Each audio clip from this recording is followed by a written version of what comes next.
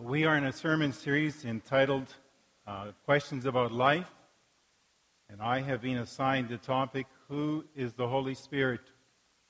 And what I want to do is give you glimpses into my journey over the last 35 years. And so this is more autobiographical, and it is chronological in order as well. So if we have the time, I will relate 7 different experiences to you. So number 1, an experience at Faith Baptist Church. I became a believer in the mid-1970s through the ministry of Faith Baptist Church here in the city of Saskatoon, located at that time on the corner of 3rd and Monroe. At that time, they had a green building that they met in, and some of us affectionately referred to that building as the ugly green building. They ran all kinds of programs out of that church, Sunday school, midweek program as well. And as a rule, they were desperate for people to be teaching and leading these classes. So here I was, not even a believer yet a year, and they were asking if I would play a part in teaching classes and being involved likewise with their Boys Brigade program, or what would be the equivalent of their Boys Brigade program, which was called Royal Ambassadors. So I stepped into that with a great deal of enthusiasm, even though I lacked a lot of Bible knowledge and the Bible was totally new to me. My love relationship with Christ and my connection with Jesus Christ and the enthusiasm and the passion that I had for Christ carried me that way. However, there was a request that came to my way to be involved in Royal Ambassadors one evening with a group of boys, 5 or 6, and I was asked if I would lead the lesson. It would have been about 20 minutes in length. And the lesson might well have been this very title here, Who is the Holy Spirit? I had a relationship with Jesus Christ that was new and which I understood, and I could sort of visualize and picture Jesus Christ. He was in my heart, but also we have pictures of Jesus Christ suggesting what he might look like. But the Holy Spirit was a totally different matter. How was I to wrap my mind around someone symbolized as a dove, or sometimes spoken of in Scripture as wind? And I just didn't know how to do that. Not to say that I was totally devoid of understanding the Spirit of God, because in my Catholic upbringing, I would have had to learn the Apostles' Creed, would have also had to learn the Nicene Creed, and as part of the Nicene Creed, there's language there about the Spirit. It'll be on the screen here, and this has been language that's been out there for centuries. I believe in the Holy Spirit, the Lord, the giver of life, who proceeds from the Father and the Son, and who with the Father and Son is adored and glorified, who is spoken through the prophets. And even though I would have memorized that perhaps years ago, and I had some understanding of the Spirit, when it came to this request to lead this class and to talk to this group of boys for about 20 minutes about the Holy Spirit, I had to decline. Because simply said, who is the Holy Spirit? I would have simply had to respond, I don't know. I don't know. Experience number 2, the influence of a seminary professor. With my call into salvation, almost immediately came a call into ministry as well. And so I finished my commerce degree more as a stepping stone to go to seminary. And because we were a Southern Baptist church and there were connections to this school, I traveled to Southwestern Baptist Theological Seminary in Fort Worth, Texas, and this will be a picture of one of the main buildings. It's a long name, it's a big name, Southwestern Baptist Theological Seminary, very appropriate for a state that thinks that they are a big state, and they kind of like that name. First year I went down there single. I was in relationship with Judy. Judy was here in Saskatoon. I was down there in Fort Worth, Texas. And we're in close relationship, but I discovered quite quickly that it's not a lot of fun to kiss a girl over the phone, So we got engaged by the next summer and got married, and Judy was with me in year 2 and down year 3 as well. Dr. Jack Gray was one of my professors, and he was a man that you could readily say, here's a man that is filled with the Spirit of God.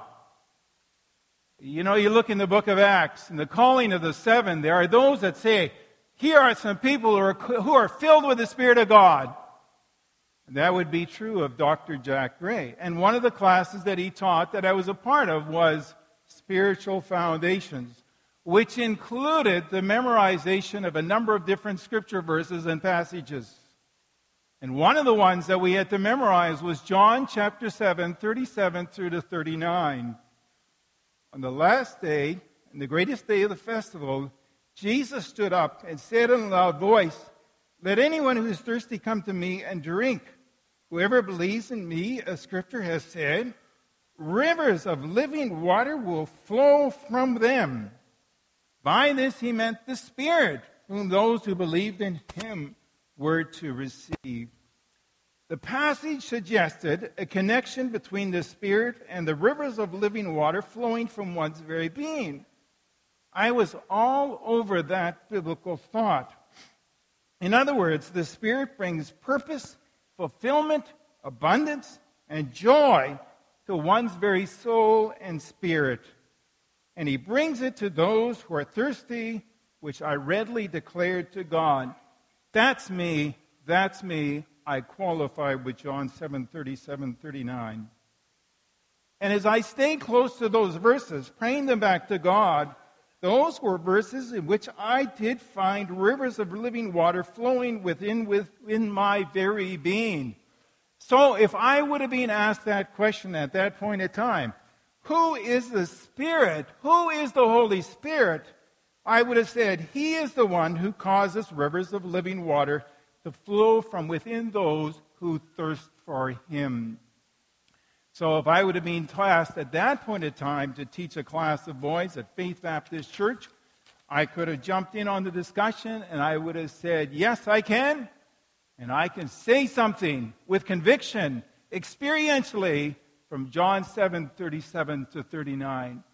And so as we consider who is the Holy Spirit, part of the role of the Spirit is to bring out these waters that will flow from within one's very spirit. Number 3, experience the impact of a book.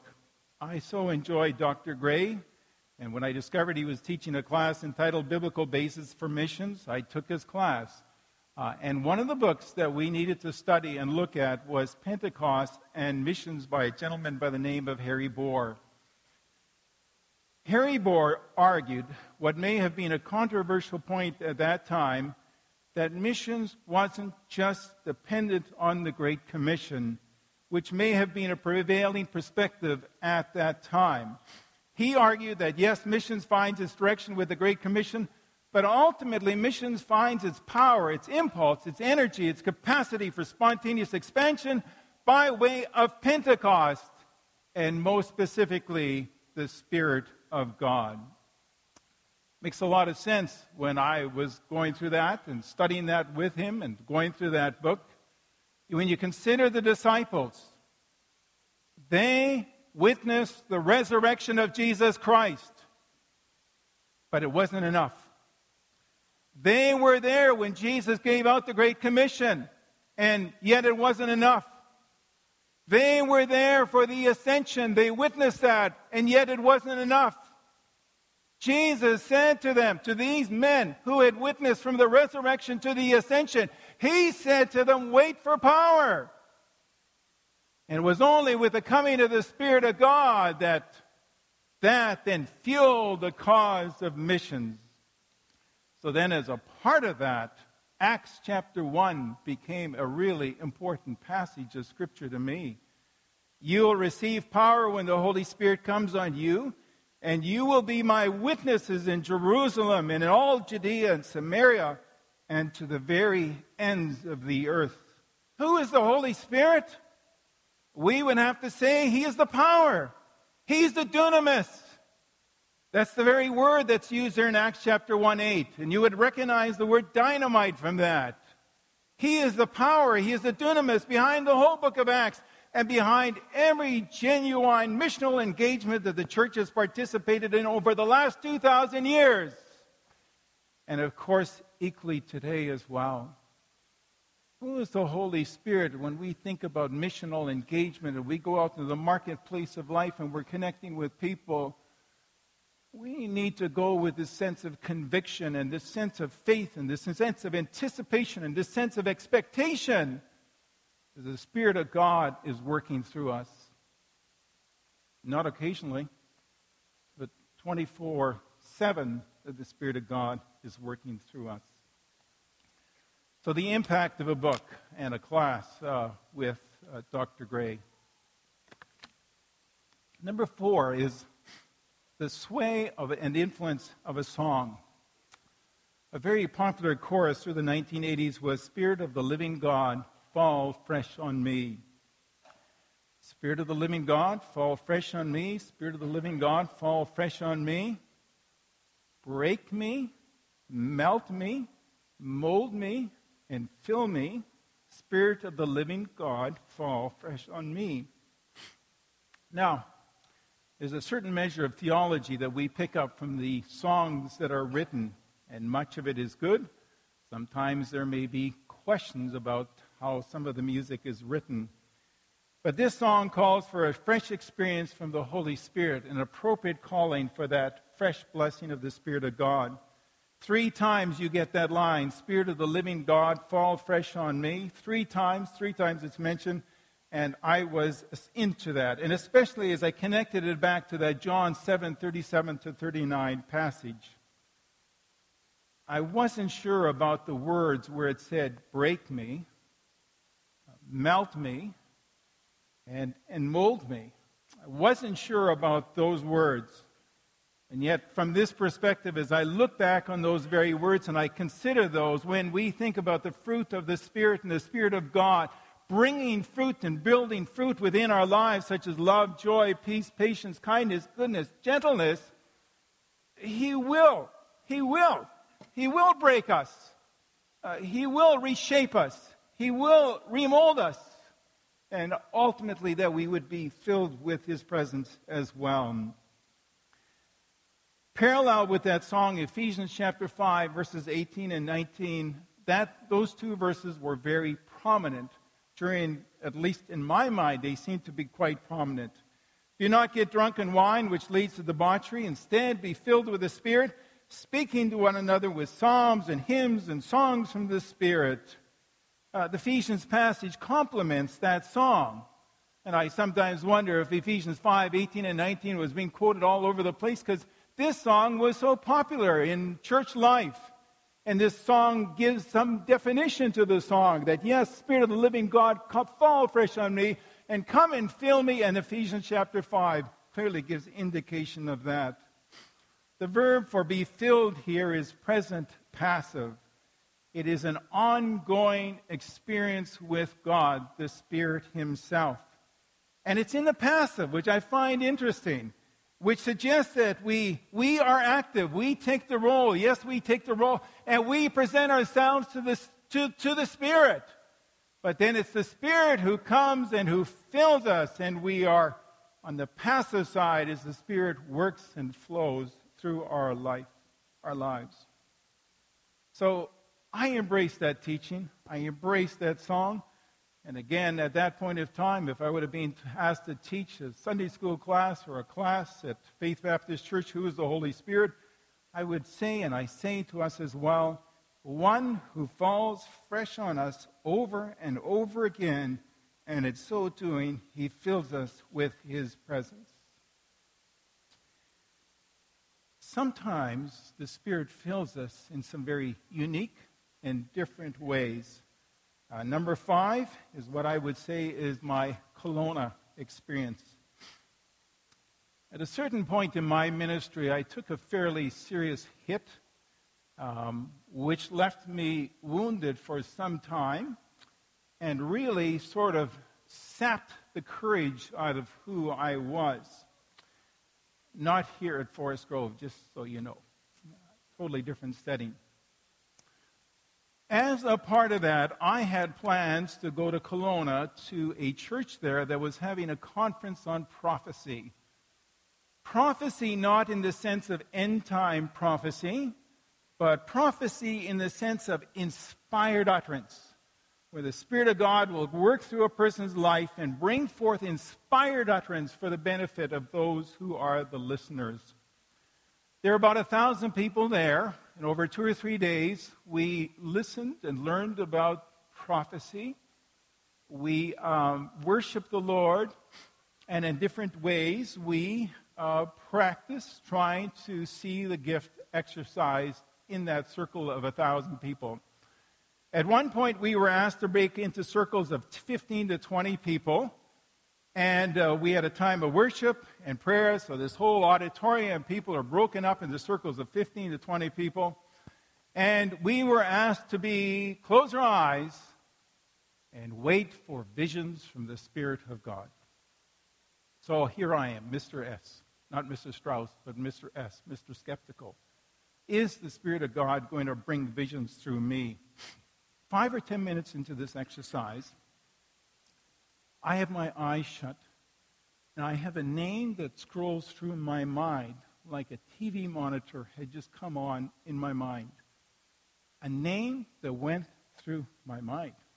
So I went from Mr. S., Mr. Skeptical, to Mr. S., Mr. Surprised, really fast. In terms of what do I do with this? I open my eyes. Everyone's got their eyes still shut.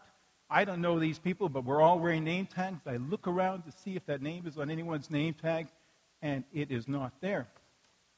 At the end of that sort of time of being prayer and silence, or whatever it was, 20 or 30 minutes, then we were to brief in our small circles and to see what we might have seen. I volunteered right away that I had seen a vision of a name going through my mind. Didn't mean anything to anyone in the group. 2 guys in the circle across me say, "That's the name of our pastor. We're from Edmonton, and he's here." And I mean, we're not rocket scientists, but I quickly figured out that probably I need to connect with this pastor and connect with this person. And so the 2 of them and myself, we go over, we find the pastor. He's there, and he's there with his wife, and we interact back and forth. I tell him my little story, what had transpired. We realize that we need to pray for each other. I pray for him, and nothing significant happens. He prays for me, nothing significant happens.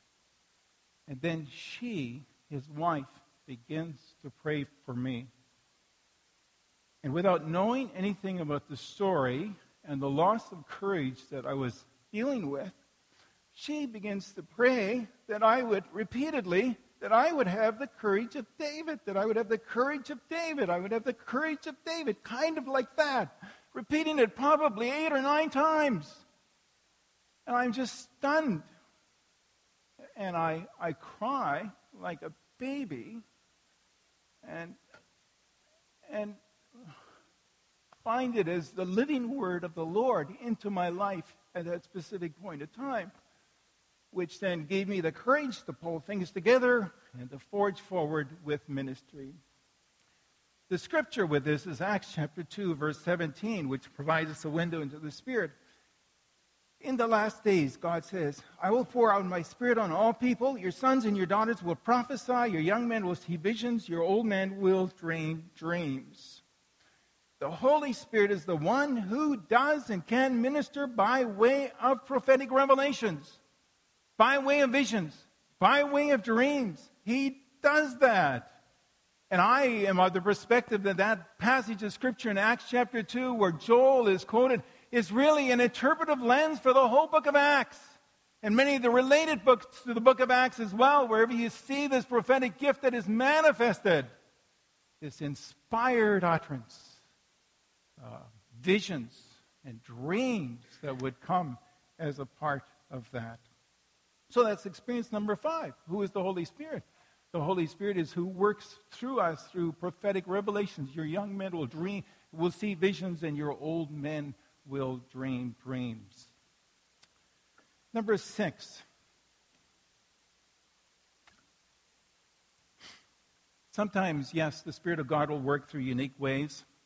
But I would say in terms of my autobiographical journey, the main way that the Spirit of God has spoken through my life is none other than simply filling myself with Scripture. And a lot of that is Scripture memory. Just the sheer discipline of hanging around with Scripture and the discipline of running it through my mind over and over and over again. And then ultimately, the Spirit of God seems to, in an unexpected place, just bring it to life into my own life and spirit. We're on the cusp of the 500th year of the Reformation, and Martin Luther has influenced all of us in different ways, but he influenced my life by something I read from him, where Martin Luther said that every believer in Jesus Christ should, ought, must memorize Romans chapter 8. And so I did that years ago, and I've invited you at different times to do that, and some of you have memorized Romans chapter 8 as well. It is a rich passage of Scripture about the Spirit of God, the work of the Spirit, the ministry of the Spirit of God, that talks about His work and His ministry. I just want to mention them very briefly, most of them that are there, but I want to give a little bit more attention to one of them. The Holy Spirit is the one who gives us life and peace, Romans 8.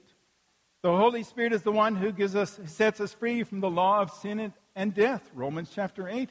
The Holy Spirit is the one who leads us. He guides us, Romans 8. The Holy Spirit is the one who testifies that we are the children of God. His Spirit, the Spirit of God with our spirit helps us to testify in that direction.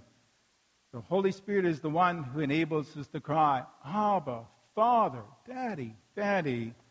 And the Holy Spirit is the one who intercedes for us, because ultimately, when you look at Romans chapter 8, we don't know how to pray as we ought to. And the Spirit comes within us and helps us with groans that are too deep for words, and helps us to pray and to intercede. All of those are significant, but one that perhaps stands out the most significant for me is Romans 8:11. And it's the Spirit of Him who raised Jesus from the dead is living in you. He who raised Christ from the dead will also give life to your mortal bodies through His Spirit who lives in you. I'm aware of my mortality. My guess is most of you are as well, aware of your mortality. But the Spirit is the one who will eventually give life to my mortal body. I'm all into that one. I'm really interested in that one. And I know that I heard one couple here in our church talk about they've been at, or will have been at 4 funerals over the last 2 weeks. And so depending on where you are, age and your experiences, but mortality really presses home the further along that you go in life. I like Romans 8:11. I really love it. W.A. Criswell, who was a preacher for about 40 years at First Baptist Church, Dallas, a huge and significant church. He's passed away at least 10 years ago. But I heard him speaking on the resurrection at one place. And he said that when he would die, he would want, at his funeral, an open casket event before the service, which happens in most often funerals, but not all of them. And as he would be there in the coffin, he would want a Bible, his Bible in his hands. And as people would go by, the passage would be open. And for him, it was the Gospel of John. And I can't remember which verse it was. But there was a verse or passage about the resurrection, and he said, I would want that underlined, and I want my hand positioned in the coffin so I'm pointing right to the text about the resurrection. And so that when people would come by and look at him, they would be prompted to read the text. Well, I like that idea. And I'm into Romans 8:11. Spirit of Him who raised Jesus from the dead is living in you.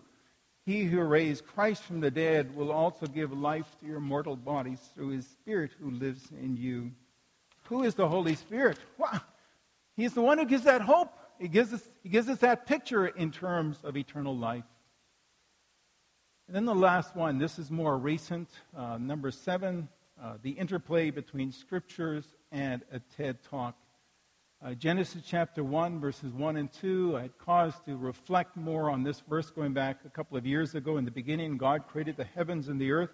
Now the Spirit was formless and empty, and darkness was over the surface of the deep. And the Spirit of God was hovering over the waters. Take note of that line. Now, forgive me if you've heard me say this before, but concurrent with that, I almost parallel with when I was really sort of reflecting on those two verses. I heard a TED Talk, and those of you acquainted with TED, those who are not, it's an online resource, all kinds of videos that you can watch. A presentation by Elizabeth Gilbert, the author of Eat, Pray, and Love. And that's the movie or the book that became so popular, and a movie was made with Julie Roberts with that as well. In that TED Talk, it's entitled Your Elusive Genius, she talks about what if she never finds that creative touch again to put together a book such as Eat, Pray, and Love. And she talks about that stress and that dilemma of maybe never finding that creativity and that inspiration ever again in her life. And her response is that she has discovered something, and she has discovered, I think it was ancient Greek sources, that from a Greek perspective, that inspiration and creativity doesn't come from within, but creativity comes from outside. And then so she talks about spiritual forces and dynamics that bring that creativity. And because we think that way, then lo and behold, we are free of any stress because we're not ultimately responsible for our creativity, inspiration that comes from outside. Quite fascinating. Now, as I listened to the presentation, and I read her one of her books on marriage, it's called Committed, but she never references anything about the Christian faith. So I don't think she's coming from a Christian perspective. But as I'm listening to this and watching this video, I find myself saying, Elizabeth Gilbert, it is the Spirit of God. It is the Spirit of God who gives us inspiration and creativity. And of course, she couldn't say that because she didn't know who the Spirit of God would be or is my assumption.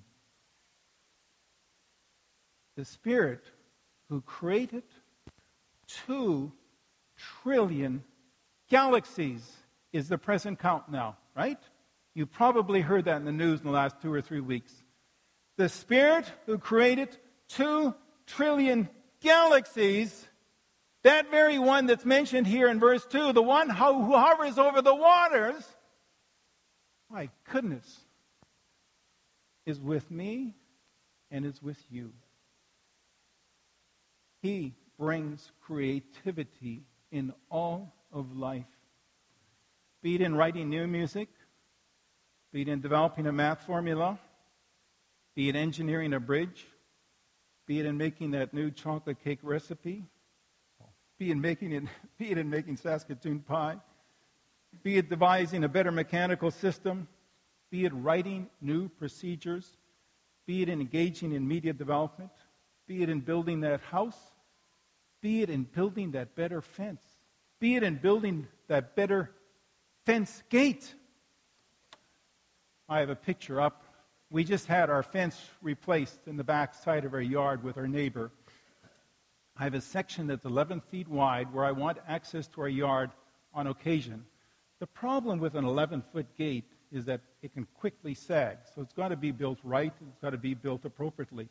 Darcy, the guy who was building our fence, he looked at this and he said, the one up there gave me an idea on how I should do this. I've been doing it for years. And so he built this fence with this kind of a unique idea in terms of how it should be shaped. When he said that, the one up there, I seized on the moment and I said, Darcy, Genesis chapter 1 and 2. The Spirit of God who hovers over the water is the same Spirit that hovers over you. And ultimately, we could well say that it was the Spirit of God who gave you the idea to build this better fence for a 11-foot entrance. Well, Darcy was so fascinated by that thought. He was in my backyard for 3 days. Every time I interacted with him, it was at least 3 times that he brought that up and says, my goodness, the Spirit of God hovers over me as I build fences day by day. He was fascinated by that very thought. Who's the Holy Spirit? He's the one who inspires every creative idea that comes our way. So, those are my glimpses into some of my journey, which of course is ongoing. What we have done here is fairly introductory. There is so much more that could be said about the Holy Spirit. One final resource I want to put before you is our MB Confession of Faith, which provides a wonderful summary statement on the Spirit, reflecting some of that which I've touched and equally far more that I have not spoken to. The Holy Spirit, the Counselor, is the creative power, presence, and wisdom of God. The Spirit convicts people of sin, gives them new life, and guides them into all truth. By the Spirit, believers are baptized into one body. The indwelling Spirit testifies that they are God's children, distributes gifts for ministry, empowers for witness, and produces the fruit of righteousness. As Comforter, the Holy Spirit helps God's children in their weakness, intercedes for them according to God's will, and assures them of eternal life. Briefly, I would say the Holy Spirit is a person, third person of the Trinity, giver of life, who with the Father and Son is to be adored and glorified. I leave you with the exhortation, and I leave you with a blessing that has been central to our lifetime class on Acts, which in effect has been a class on the acts of the Spirit. May you be blessed with an added understanding, awareness, and expectation of the Holy Spirit in your life. Amen.